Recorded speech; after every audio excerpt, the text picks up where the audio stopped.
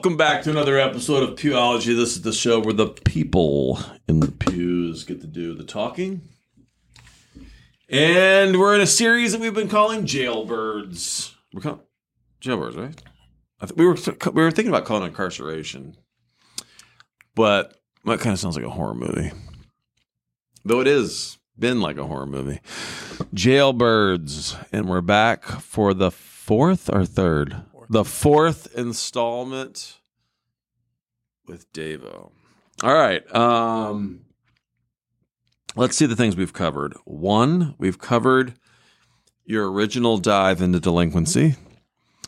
2, we've covered running tobacco into the prison.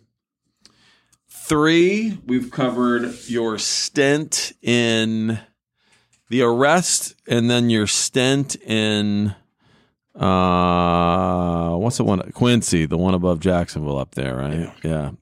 So now we're on to the final act. Well, maybe not the final episode, but the final. There's one more rest before. There's before one more? final. Okay, one more rest. Okay, so you get out of Quincy. You've spent how long there? Like 2 years? Like after county jail, like a year and a half. Year and a half. You get back home. Do they throw like a barbecue or something when you get back home? Is there like a celebration of sorts? Like, hey, he's back. I had a party. Yeah, a little party? Yeah, at a club. At the club. Oh my God. I was thinking more of your family ended up. Didn't remember that party, but at the club, he's back out. And are you on parole? No. Probation? Just did your time. Mm-hmm. You've wised up. Because I was on 2 different probations when I got arrested. So they added it to the paperwork. Okay. To not give me probation. Okay. So now you're back. You're back, right back at, like you right back at it? You're right back at the club every night of the week? Right back at what? Clubbing? Clubbing and the same basic group of friends, we'll call them. I got out at midnight. Mm-hmm. I went home, took a shower, and was right back outside. Wow. Right back. Yeah. Everybody, word was out. Your boys were waiting. Yeah. Right back to the club. Ay. How many kids you got at this point? None. None? You're kidless? At least none that you know of. There was. I had no kids at the time. All right, no kids at the time, but now you're back out. Okay. How's it go? What happens next?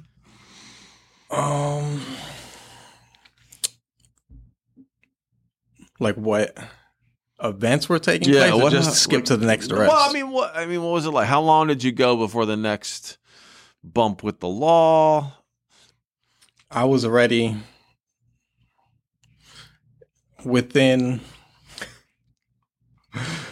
I don't think I'll give unnecessary details. I was just already into trouble within like 8 hours. 8 hours. Yeah. 8 hours, and you're already like, I'm ready to risk it all again. Oh, I could have went to prison for life within 8 hours. Oh my gosh. 8 hours. Yeah. Well, I mean, but like at that point, are you just like, are you mentally at the place where you're contemplating like, wow, I need to be more careful? Or are you just like on autopilot a little bit, just like going through the motions, just like what happens next? We'll see. I don't know. Like when I was getting out, I actually had the thought in my head, I have one more rodeo left in me. Really? Yeah. Like, so it went through your mind. You're like, I'm not done yet. No. Yeah, I'm ready to roll still.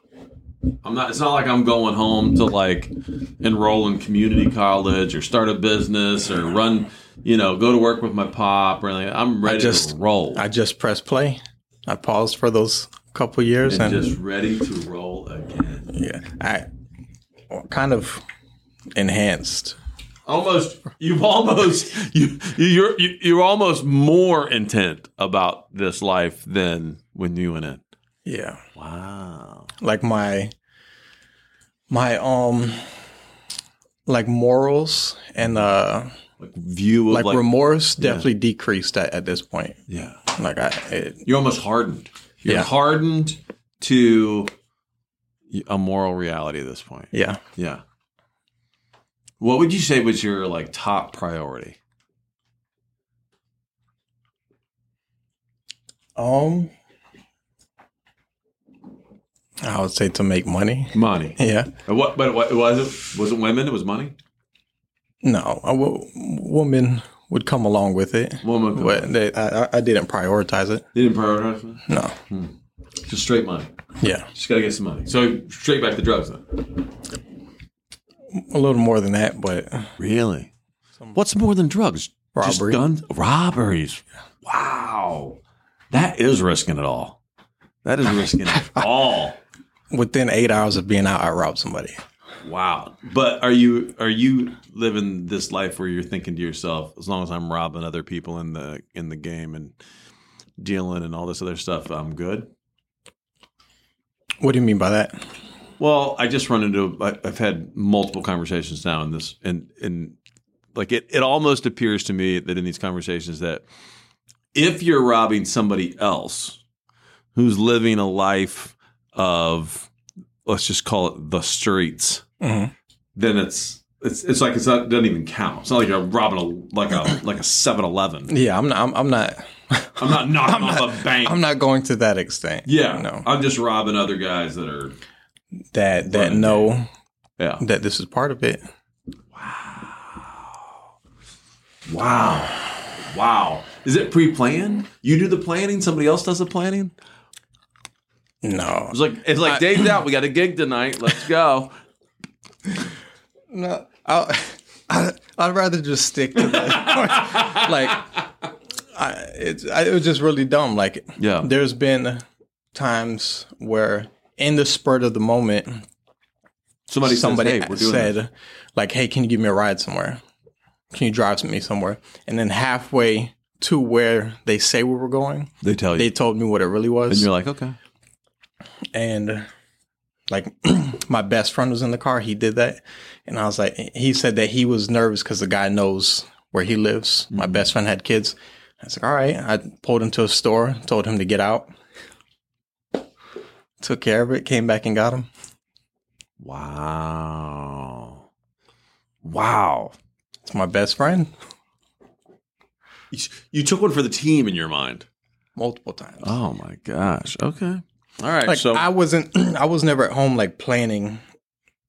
He looks like a target. Like usually ended up similar to that, or I would just, I don't know.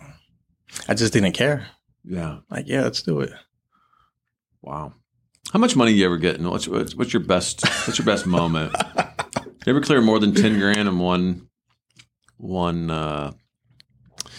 like act of, what would you call that? Like whether it's either selling guns, selling drugs, robbing somebody, you ever made more than 10 grand?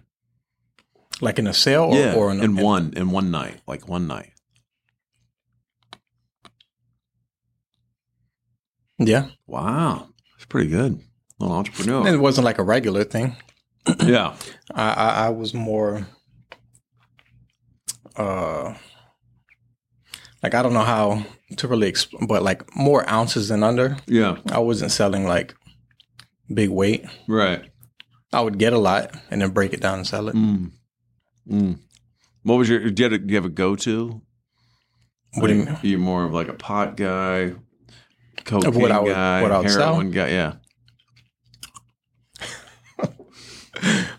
Mostly weed, Molly, and ecstasy. I'm not really sure I know the difference between Molly and ecstasy. Pretty similar. So, yeah, that's what I think, right? Mhm.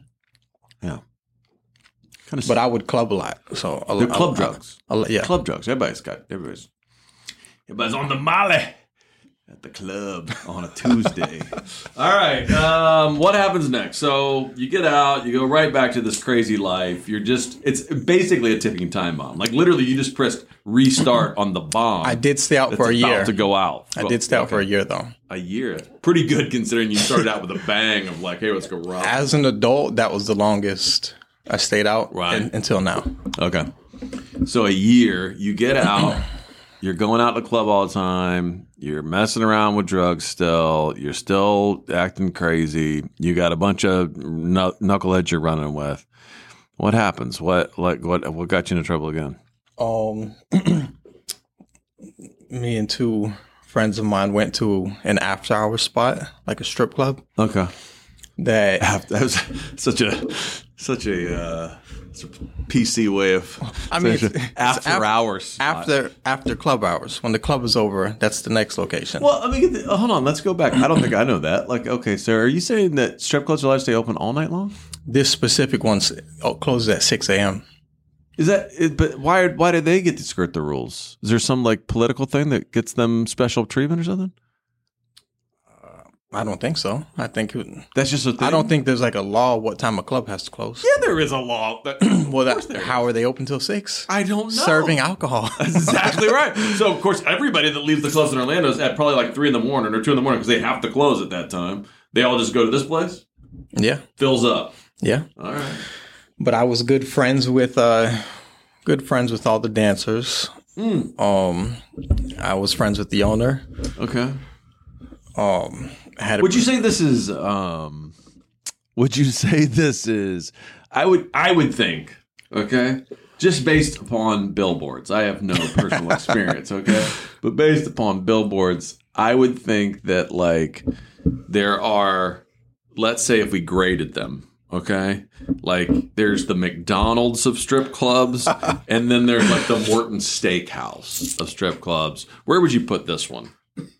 It was definitely like a hole in the wall. Oh so gosh, it's the Taco Bell. So you're friends with all the Taco Bell girls at the strip club? I was friends with them, and it was nothing more than that. Ugh. But I was friends with them, and they would help me make money. Oh, okay. They would talk to people, bring people to me. Oh, right. It would help you. This is your networking experience. Yeah. Seems like there'd be a lot of chlamydia in that room.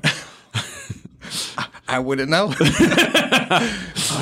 Just even the owner would give me tips and like heads up, like that he heard there's an undercover in there at that night, and to tell me, hey, cool. Watch out who I sell to. Yeah. So the owner was cool.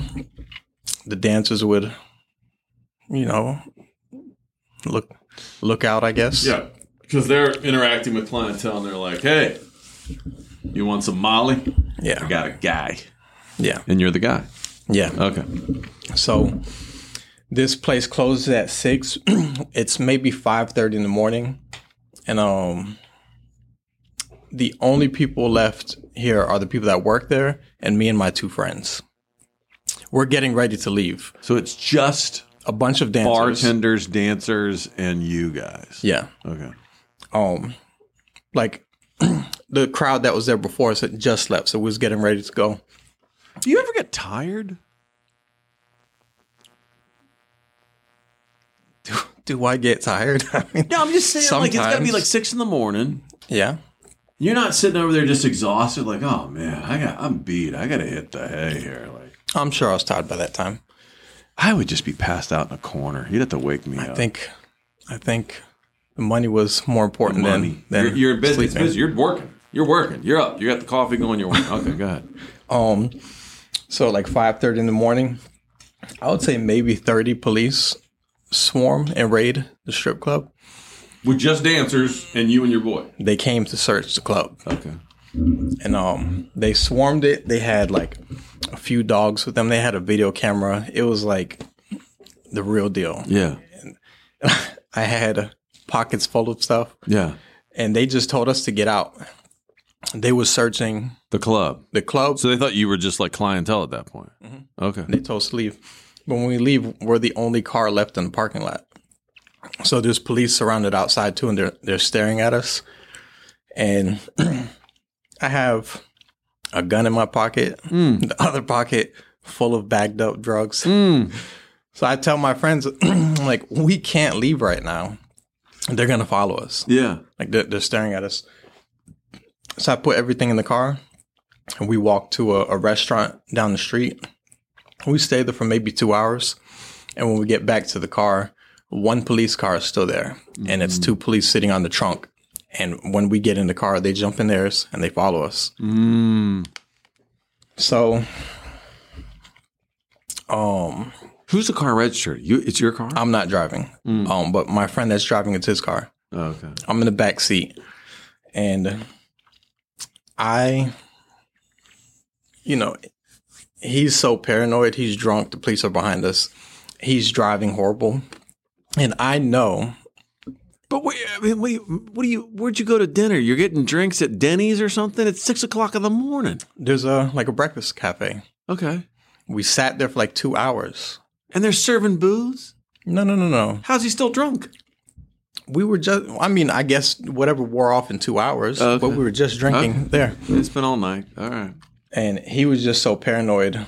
I'm sure he's paranoid because he knows what's in the car. Right. And then the police brought us. But when he made one of the turns he made, I threw all the drugs out the window. Out the window. You're the first person on the Jailbirds series that had the brains to do that. Okay. So, the next turn he made, the police had to stop. Like, he kind of cut somebody off. Yeah. And the police had to stop. So in the mix of all that, I threw the gun out the window and it was wrapped in his shirt. And the car on the side of us, either it hit their car or they seen it and they slammed on the brakes, to let it fly. So the police know something was thrown. They found it. And then the same street as the last incident when I told you they had the whole Kirkman shut down. The whole Kirkman was shut down. And every light we went past, more just kept coming. And then they just had us surrounded. And they did a felony traffic stop where they come on the microphone and tell each person get out one at a time. Okay. And they said driver, get out the car. You have to lift up your shirt so they can see your waist. They said passenger, get out. And then they said, David, get out the back seat. I'm like, how is this possible? So apparently one of the first 2 told them my name. But they just came right to me, cuffed me up, and told me I was going to jail for a firearm. So just a firearm charge? Yeah. Just possession charge. Possession of a firearm. By a convicted felon. Okay. And that didn't seem like that long of a charge. What's the max on that? 3 years minimum. 3 years minimum on just a gun charge in Florida? 3 years minimum. Wow. By a convicted felon. And then originally they charged me, it had an extended clip. This time wasn't a revolver. I know you're proud of that. Yeah. Well, I mean, you've stepped up your game here. I mean, revolvers, I like revolver. Trusty. I didn't think anything about the bullets till you told me. That seemed a little hitmanish, but okay. All right, so you got. They tried to charge me with every bullet. The first night I got arrested, it was 18 counts of ammunition. Oh, for a lot. To make sure I don't. I know. If I bond out, then I have to pay. It's such a game. It's such a game. So I called my brother, and I believe I called him, but whoever I called, I told him, I'll stay in here till they drop charges. Yeah. Don't worry about bonding me out. And then the next day when you're a pro. You go in and you're a pro now. You're like, just leave me in here with my peeps. You're at 33rd? It is 33rd. Yeah. But I'm saying it's 18 counts of ammunition, even say it's $5,000 each bullet. Yeah. But once I go to first appearance, they said that's not legal. They put it all into one charge. And then I bonded out. And I was out for a few months after that. Yeah. Until my last arrest. Wow. 8. So, but you didn't get that charge. I did get that charge. Yeah, but I'm saying you said minimum of 3 years. You didn't have to do the 3 years. I did. Oh, wow. I got arrested for the new case, and I still went to court for both. Oh, wait a minute. So you get out, you're still having to go to court for that charge, go through a trial or something. Yeah. Because you're not going to take the plea? It didn't get that far. Oh, okay. It didn't even get that far. I did have a lawyer who was... What was he saying? What was he saying he thought you could get to? he said he was pretty confident he could get a beat. Beat? Yeah. Beat the whole gun charge? Yeah. How? How can you prove I threw it with 3 men in the car? Okay, yeah. It was wrapped in a T-shirt when it got thrown out. Right. So he's like, hey, I think we can beat this completely. He was saying that there was still plenty of investigation and depositions and stuff to go on. Mm-hmm. Do you think the other guys in the car would have rolled on you? Well, I don't believe so, but they can't be forced to say anything. Yeah, but if they get caught, if they get subpoenaed, and they didn't say anything. Like yeah, if we all got charged with this gun, then maybe somebody would tell on me. And they only charged you. Yeah, I got you. No, that makes so sense. they would have no reason. Yeah, why would they roll on you? Because they're not saving themselves. Yeah. So there's no motivation. So you're feeling pretty good. You're feeling like you're going to beat the charge. Yeah. When he says, "Hey, we'll probably beat this," you're like, "Yeah, okay, we got this." All right. So you're back at it again. Here you are, cat with 9 lives, dodged another bullet, literally, and now you're back out. Yeah. Okay. What happens next? So a few months go by, and I got into a really bad situation. Okay. And I won't discuss that. Ooh, but why not? That sounds great. Because it might not have reached statute of limitations. Okay, let's leave that one out. Yeah, let's leave that. It would just be based on what the charge would be. Right. Statute of limitations is no limit if it can be punishable by life. Okay. So we'll just avoid that. But so I had a big situation, and then within I don't know, maybe a couple weeks after that, I had like a change of mind. Okay. And I did something for a friend of mine. Okay. And eventually I found out that, like, let's just say he claimed that he tried to do something. It didn't work. I ended up doing it for him. I found out that he didn't attempt to do it for himself. And he was totally caught you. And I was told there was a $5,000 reward out, and somebody told on me, but there wasn't enough evidence to arrest me, and they weren't an eyewitness. So that kind of maybe, like, I could have went to prison for somebody else that wouldn't do it for themselves. And I just really got tired of. But hold on. So at that point, like when you say I was having a change of mind, is the change of mind like maybe? Is it just in you? Like, hey, my life and the trajectory of my life is not headed to a good place, or is it the change? Is it like, hey, I'm looking at these people I'm doing life with. Maybe I think they're more committed than they actually are. Both. Oh, okay. I was just tired of the same stuff. Yeah. People. Yeah. I lived with my best friend at that time. Yeah. So for, I would say, probably a few weeks, I hung out with nobody but him, and we lived together. Right. So his specific house was like the spot. Mm-hmm. And when he would have friends outside, I would stay inside. I just was tired of it. Yeah. I would just, mind my business. But so you're thinking like, I want out. I want out of this life or this trajectory, but I'm not sure how. I mean, what are you going to do? Where do you go? Well, I was only living with him for maybe a month. Okay. That serious situation that happened. Yeah. Just basically where I was living at, I couldn't live there anymore. So I moved in with him, and I was living there for maybe a month. I didn't have it figured out where I would go next, but I just knew that the other part changed, that I did not care. I don't even think I was going to the club anymore. It's kind of a weird crisis, because it's like, how do you start a new life with a new purpose or a new meaning, a new trajectory, but in the same environment? But yeah, you're in the same environment, and you've dug yourself a pretty deep hole. Yeah. It's not like you got like tons of options right now. Yeah. Yeah. So, so I was in the house. So I wouldn't say dating, but I was dealing with a girl for maybe a month at this time. And she was with me at my best friend's house. We were together for the day.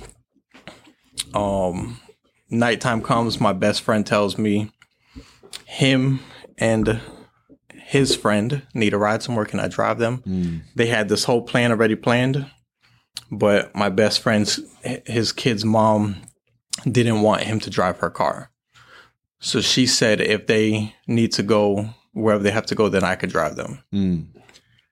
So I got asked to be involved in the situation, and then I drove them. And did you know what the situation was leading to when you got behind the wheel? Halfway there, you know, like, hey, here I am. I'm getting sucked right back in. I'm now driving to something that sounds like it's going to be a crap show. In a way, like it was, I wanted to change like my environment and stuff like that, but the darkness that's in here was still there. Yeah. Did you still have that sense of invincibility? Like, hey, we're going out. We got this. We're going to go do something. Definitely is anybody else in their right mind would be like, okay, well, you're going to risk your whole life, but okay. You're not thinking that. You're still thinking, we got this. We're going to run over these dudes. I mean, you know, it's a pretty detailed situation. I don't really know what I was thinking at the time, but I didn't know the details until halfway there. And it was to go. But at that point, when you hear the details, you never once think to yourself, I should turn this car around. No. Okay. But I knew that I wasn't comfortable because I didn't have a gun. And I wasn't comfortable going without having a gun. And they convinced me like, oh, we're good. Like, we're straight. Like, it's already all planned out where we're going. My best friend, his friend is there. And his friend is who called him and told him the whole details for everything. And I just kept telling them, like, I'm not comfortable. My who ended up being my co-defendant that's in the back seat, he did have a gun. And I kept telling him, like, just let me have it. Just let me hold it. He's like, no, I'm telling you, we're good. We're fine. And I'm like, but we're going to be passing your house on the way. You have another gun there. Let's go get that. He's like, no, we're good. I found out later that they didn't want me to have a gun. Because they felt like potentially something unnecessary might happen. You would be too trigger happy. They were worried you would be too trigger happy. Wow.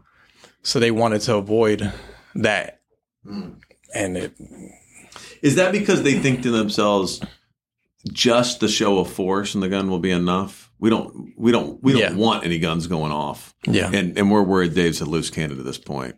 Yeah. Okay. All right. So do I? Yeah. All right.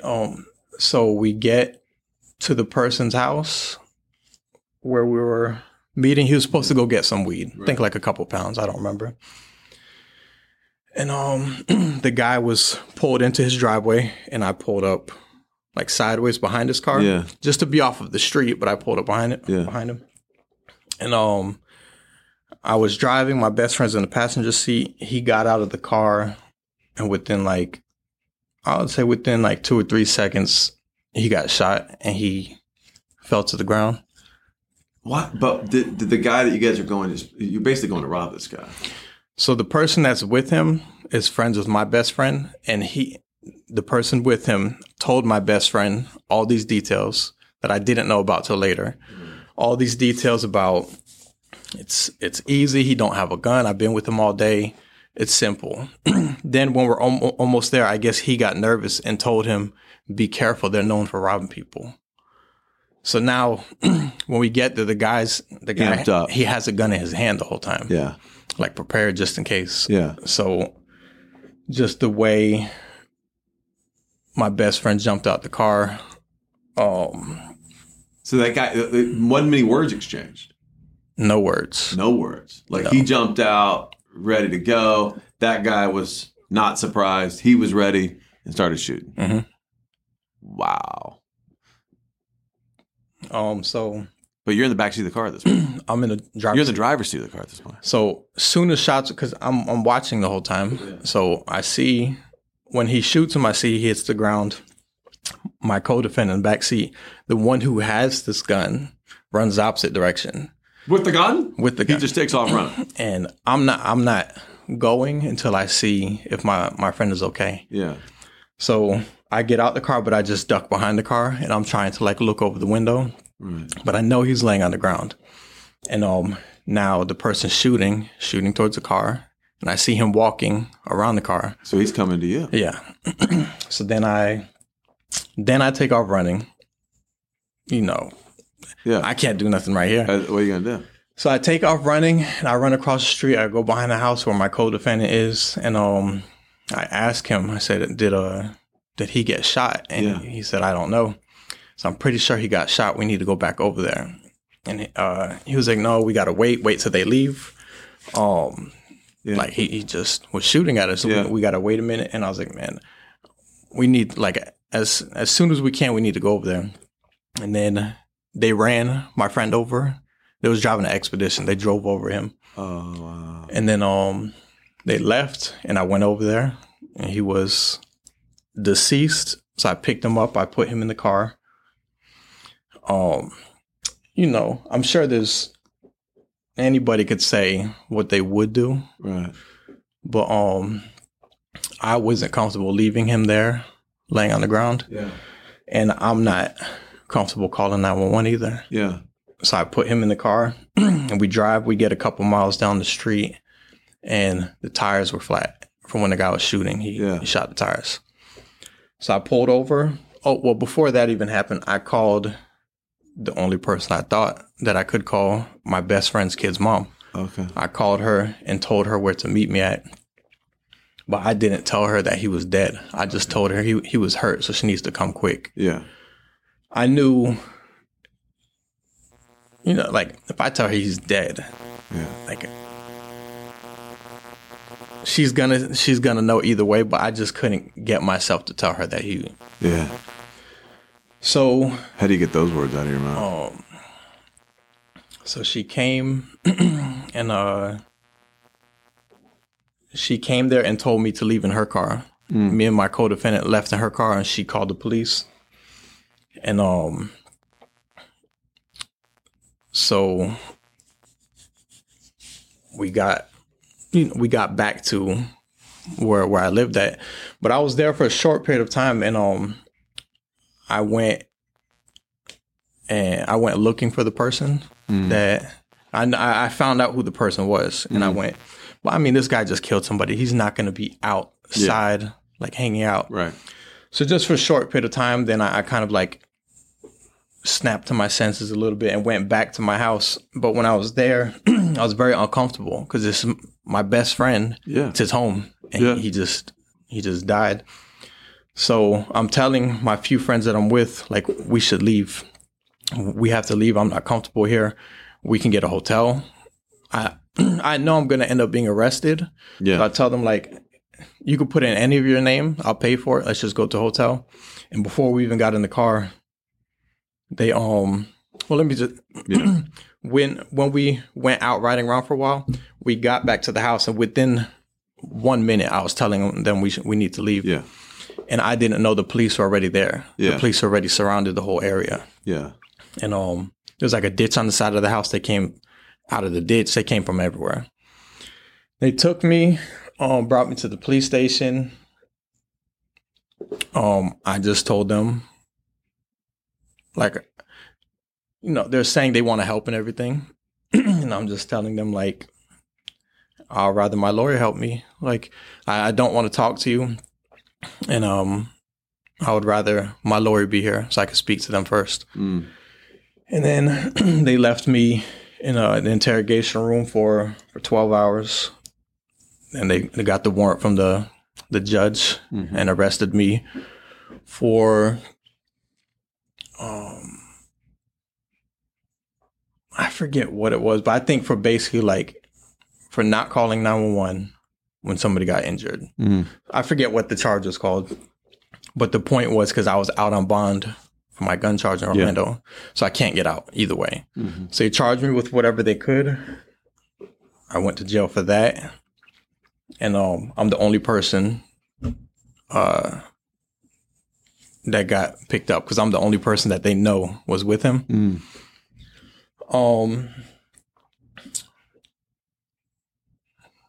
That was so 3 days later, so an attorney named Nick Kelly, he's like I don't know.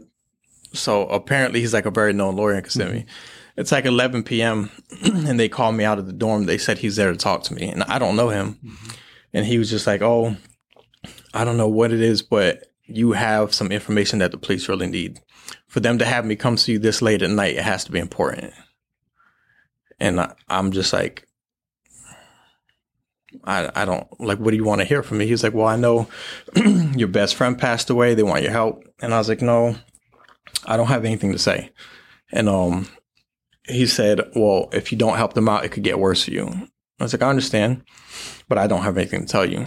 And he said, "Well, if you help them out, they can get this case thrown out." I was like, "Oh, I don't have anything to tell you." And he said, "And you're out on bond in Orlando, right? And that's 3 years minimum?" I said, "Yeah." And he said, "If you help them with this, we can take care of that too." And I was like, "I appreciate your offer. You're not my attorney. I don't want to speak to you." Because in my head, the police sent you to come talk to me. Yeah, you work for them now. Yeah, I don't want to tell you anything. Right. And the next day, they called me to booking. The gang unit was there, and they brought me murder, robbery with the firearm, conspiracy to commit robbery with the firearm, possession of firearm by a convicted felon, and they threw everything at you. Yeah. Yeah. So that was the arrest. What's your attorney say? My attorney I've used up until that point, his name is James Kelly. And he's very good. Yeah, but what does he say when he sees all these charges? You get to talk to him. Well, he came to see me, and he told me and my family that he said he would have to charge $60,000 for the case. And he said, "I'm going to tell you the truth. I'm not going to take your case." That he said he don't have any hope. That he feels like he'll just be stealing our money. Yeah. That he don't think there's going to be a good outcome. Yeah. So, then, some little bit of time went by, and So does it go to trial, or do you plead it down? I ended up pleading it down. Yeah, the two people that were on the opposite side of me and my co-defendant, the person that killed my friend and then his co-defendant, me and my co-defendant refused to make statements, but both of them had such a wild statement from both of them. Like, the guy who killed my friend said that as soon as we got there, I jumped out the car with like an AK and started shooting at him. And there's like a camera security system across the street that it was very dark, so you can basically see shadows, but you can see the only person that shot a gun was him. Yeah. No shell casings, but he said this whole fabricated story. And he said that my best friend put a gun to his head and they started tussling with this gun, and he shot him like up close. But the medical records came out and said that he was like a few feet away at least when he got shot. Nothing really made sense, but because we refused to talk, they can't, Do you think you made the right decision? Why do you feel that way?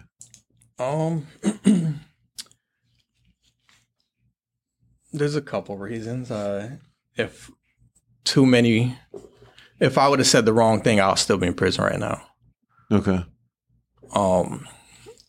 If I would have I'll just leave it at that. Yeah. If I would have said the wrong words, I would still be in prison. Right. And you're afraid they could use your own words against you. Yeah.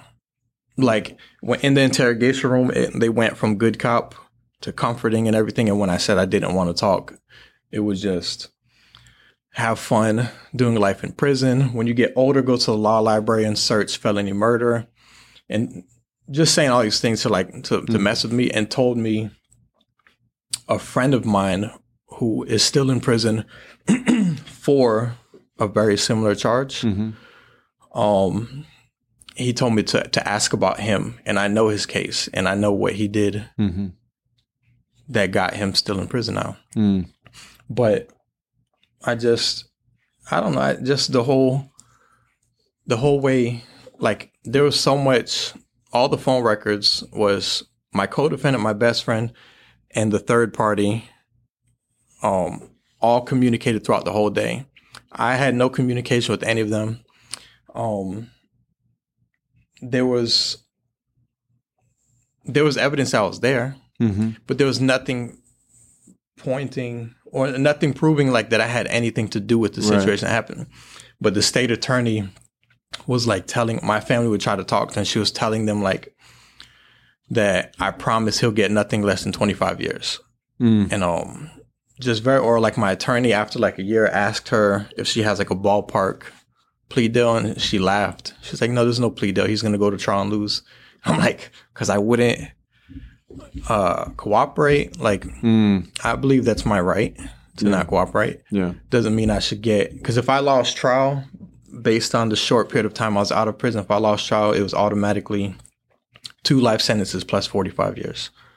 Wow. So you're risking a lot. So they come back at some point with a plea deal. Well, the person who killed my friend and his co-defendant, they went home within like a month. He got self-defense, and they took a plea deal to testify on me and my co-defendant. And once they testify in court, they'll get probation. Okay. So the person who killed my friend is the number 1 state witness. Okay. So their type of plea deal is there's rules you have to abide by. You can't get another charge. So while he was out on that bond, he ended up getting a warrant for something different. Okay. So when it was time for my trial, he wouldn't show up. So the state attorney spoke to him on the phone, and he said as long as he has a warrant, he's not showing up because it's turning himself in. Wow. So I ended up, because my attorney, for one, I for sure was scared to go to trial. Okay. No matter how good it looks or how confident, it's up to the jury. Yeah. And I was definitely scared to go to trial. And my attorney, are they charging with felony murder at this point still? Felony murder. Wow. Yeah. Up until court, I had it. My attorney for the Orlando case, I guess once I got arrested to this, by law, they're not supposed to like bring up other cases in court or anything. Yeah. But he said that the judge was very aware. It was on the news. Yeah. He said the judge was aware, and that like it kind of changed the dynamic of my Orlando case. Yeah. And he was just saying like, I don't know if you want to take it to trial. Right. So I ended up risky. I ended up pleading out to that, and then I pled out to my co-defendant's gun charge, and he went home like 14 months before me. Oh wow! Because I was already gonna do the 3 years. Mm-hmm. So, but they came back once this guy couldn't testify. They came back and offered you 3 years if I plead out to the gun charge. If you plead out to the gun charge, okay. Yeah. So if you plead out to the gun charge, they would give you 3 years for everything. Concurrent. Wow. Dude, that's a freaking... For that disastrous situation and the potential of what could have happened, how'd you feel about it? I mean, I was... I don't remember really having emotions for any of it. Like, I don't remember I was just waking up and going on with the day. Like, I don't think I was ever really believed I would get life, but I also didn't believe I was going to go home soon. I just didn't think about it. I just didn't care. Whatever happens at that point. Yeah. But after you get 3 years, you had to have thought, man, I could have easily gotten 30 years. Oh, definitely, yeah. Yeah. So to get 3, yeah, had to feel like a gift at that point at some level. Yeah.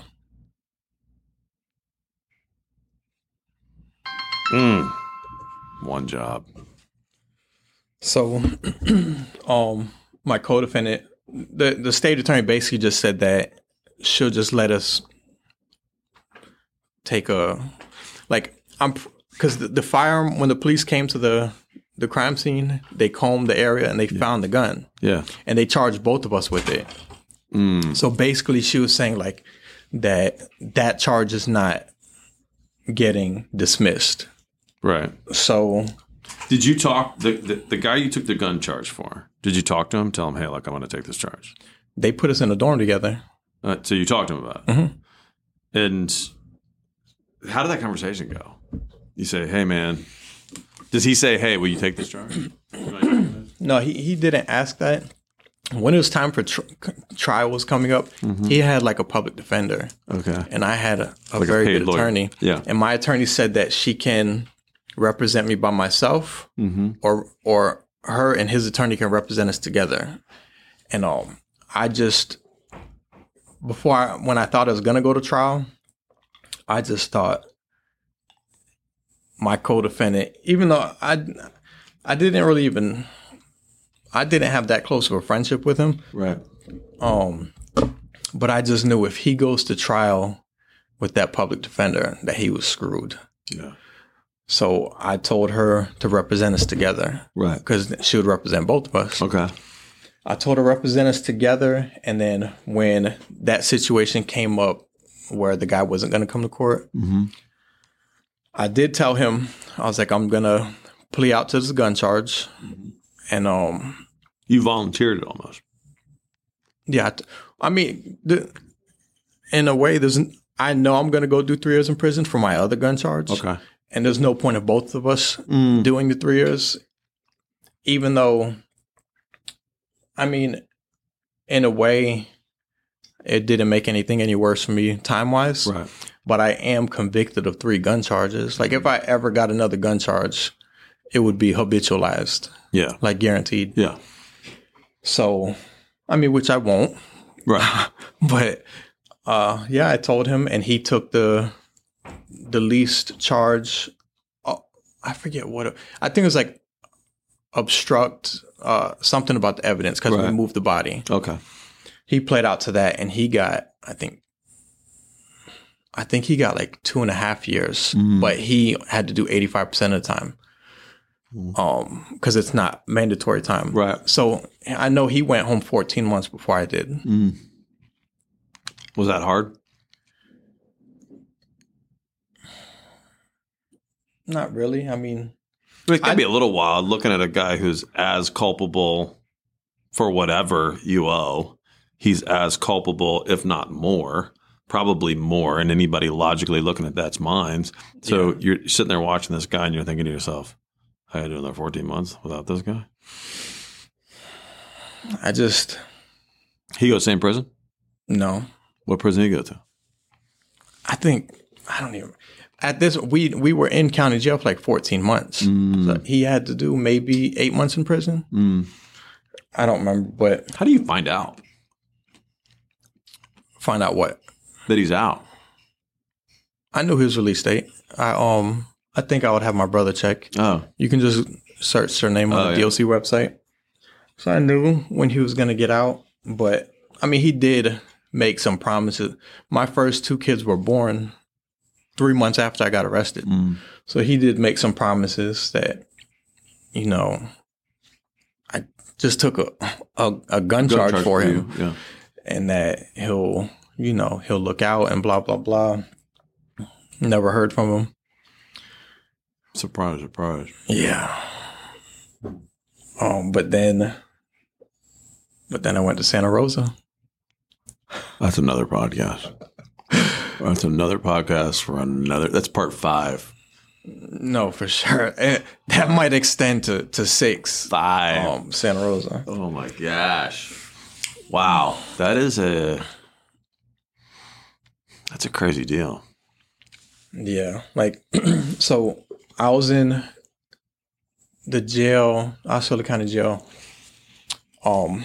They put me into medium, and then when they brought me the new charges, they put me in high risk, which is isolated. Mm-hmm. And then I went to max, which is regular population, just with other people with similar charges. Mm-hmm. I was in that for maybe a month, and then the officer came to tell me I have to pack it up and go to a medium dorm. And I was just like, did I get charges dropped? Like, how can I go to that dorm? Mm-hmm. Like, I have a murder charge. And he was like, no, I'm not supposed to tell you, but you have a keep separate coming here. So the person who killed my friend requested to keep separate from me and my co-defendant. Mm. So he had to come into my dorm. So they was putting me into a medium dorm. Mm. And so they put me into a medium dorm where it's like driving on suspended license, like possession of marijuana, like it was just like the way that it just the inmates just in and out, go home. But I was in there for long enough to where like the guards knew the situation and everything, and they knew, I don't know, but they would look out. They would let me, if I wanted to move to any room I want, they would let me. They would let me pick my roommates. You know, there was a couple that would call me out to show me like music videos on their phone and stuff. Mm. The one let my mom come to the jail, and the officer went outside to pick up 2 cotton swabs to come swab me to take DNA tests for my kids. Oh, baby. 99.9%. 99.9. Oh, my gosh. That's wild. Yeah. That is wild. What was it like? Like, was there just a bunch of rumors? Because it seems like the only people that really knew what went down in this altercation is the 4, 5, 6 people that are there. Well, the police definitely did their job for the first couple of days and repeatedly went to my friend's kid's mom's house and to my friend's mom's house, went to their house each day for like a few days to really, you know, implant that seed that it's my fault. I'm selfish. I'm not a real friend. If I would have called 911, he would still be alive. That I only care about myself, that basically I took his life. So they, you know, his mom still hates me to this day. Mm. But his kid's mom, I don't in a way, like I seen what my paperwork says, that she told the police that she heard my best friend talking about a robbery, that he was going to go rob somebody.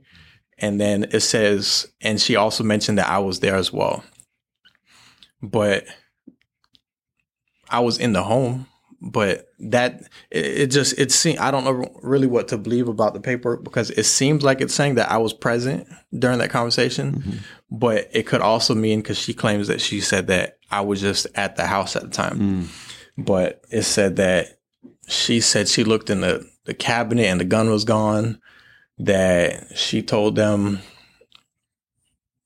you know, any nicknames I go by, what address they can find me at, my phone number, stuff like that. Was that hard? Like, you're in jail.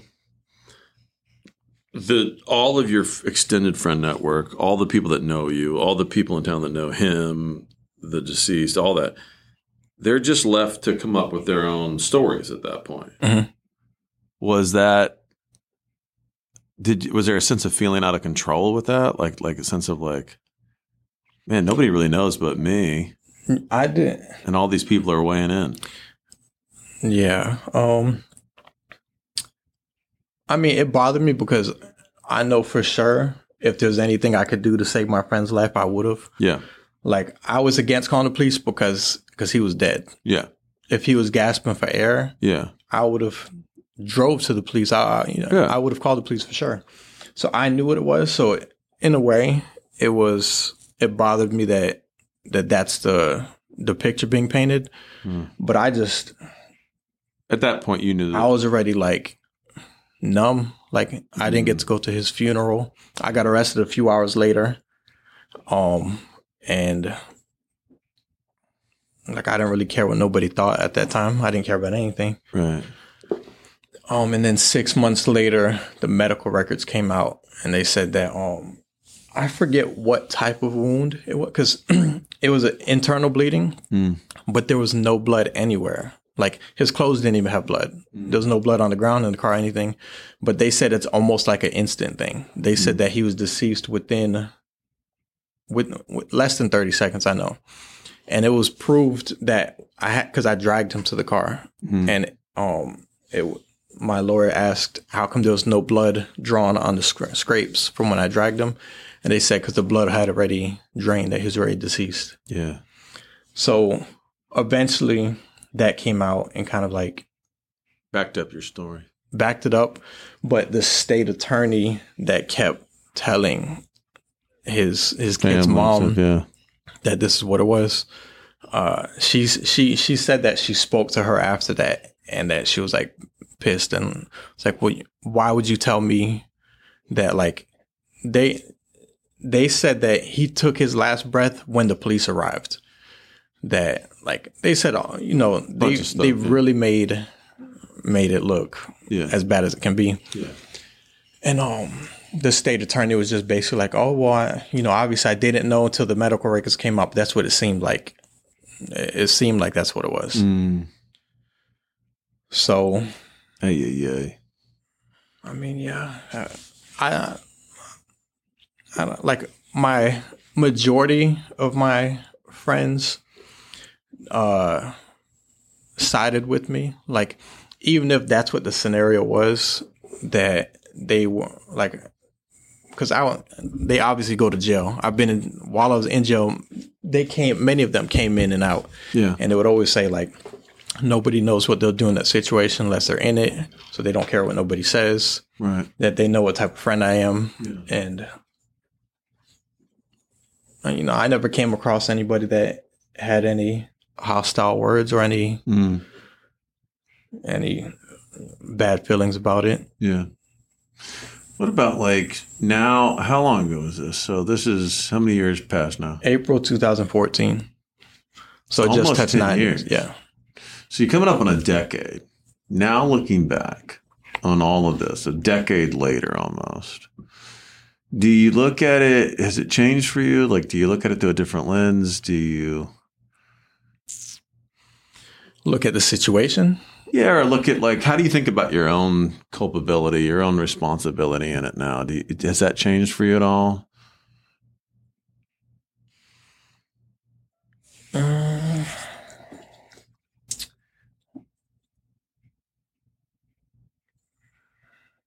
I don't know responsibility and what. Like, do you say, like, I guess it would be tempting. Human nature, not accusing or blaming or judging, but human nature, it would be very tempting if I was in your shoes to say, well, these guys, even my friend and these guys had come up with this plan that was crazy. I kind of got drawn in. The guy that fired the gun, he had a level of culpability. His friend that played intermediate, he had a level of culpability. It's like you could blame a bunch of people in this thing. Do you still think of it that way, or do you look at it just through the lens of, like, I can control what everybody else does, and I know that day I should have made different decisions? I mean, I could have turned around. Yeah. Is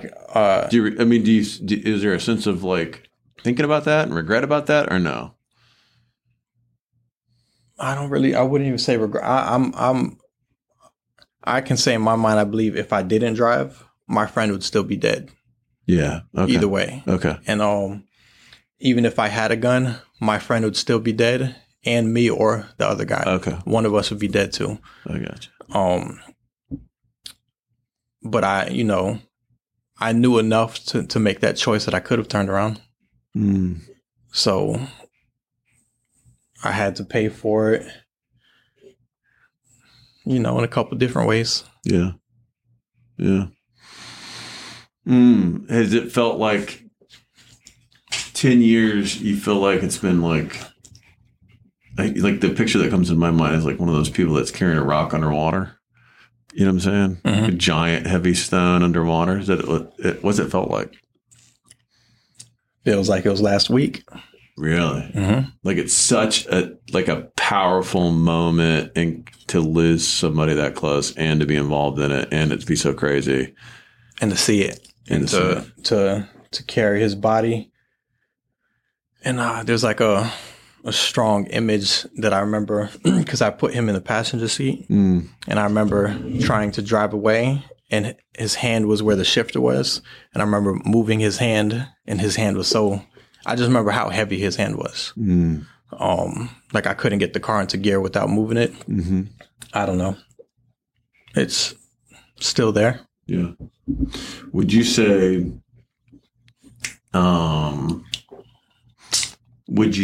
that it's been, I don't know what word to use. Is it haunting? Is it,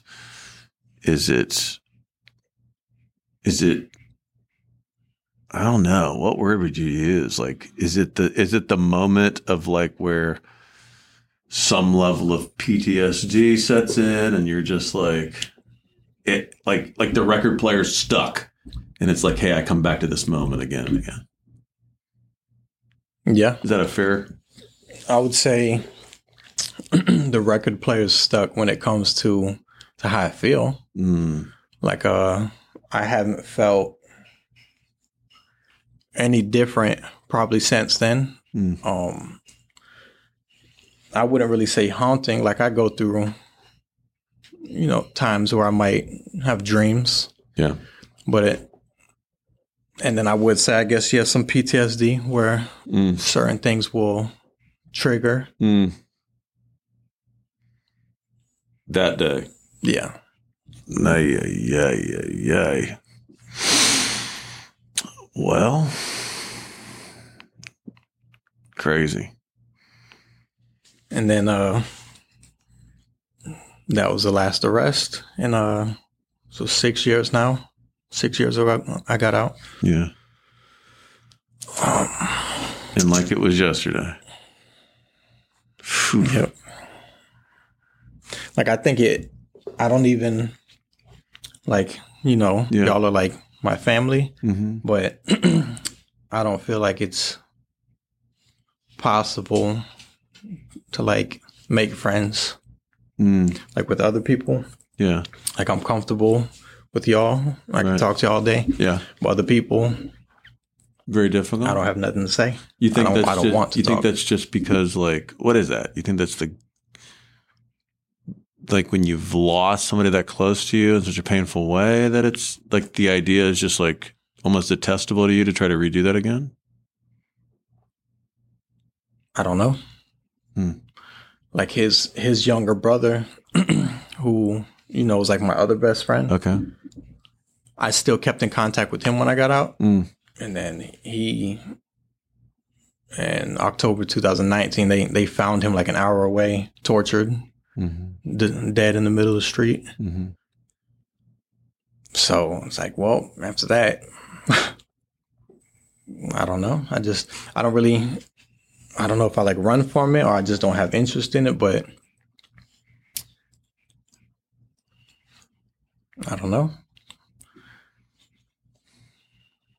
Hard to relationally connect. Yeah. Yeah. Yeah, that makes sense. Like I can be invited to go somewhere, and when it's time to go, I'm like, nah, I don't want to go. Yeah. I would rather stay home. Yeah. Pretty much over anything. Isolate. Yeah. That makes sense. You think it'll get easier over time?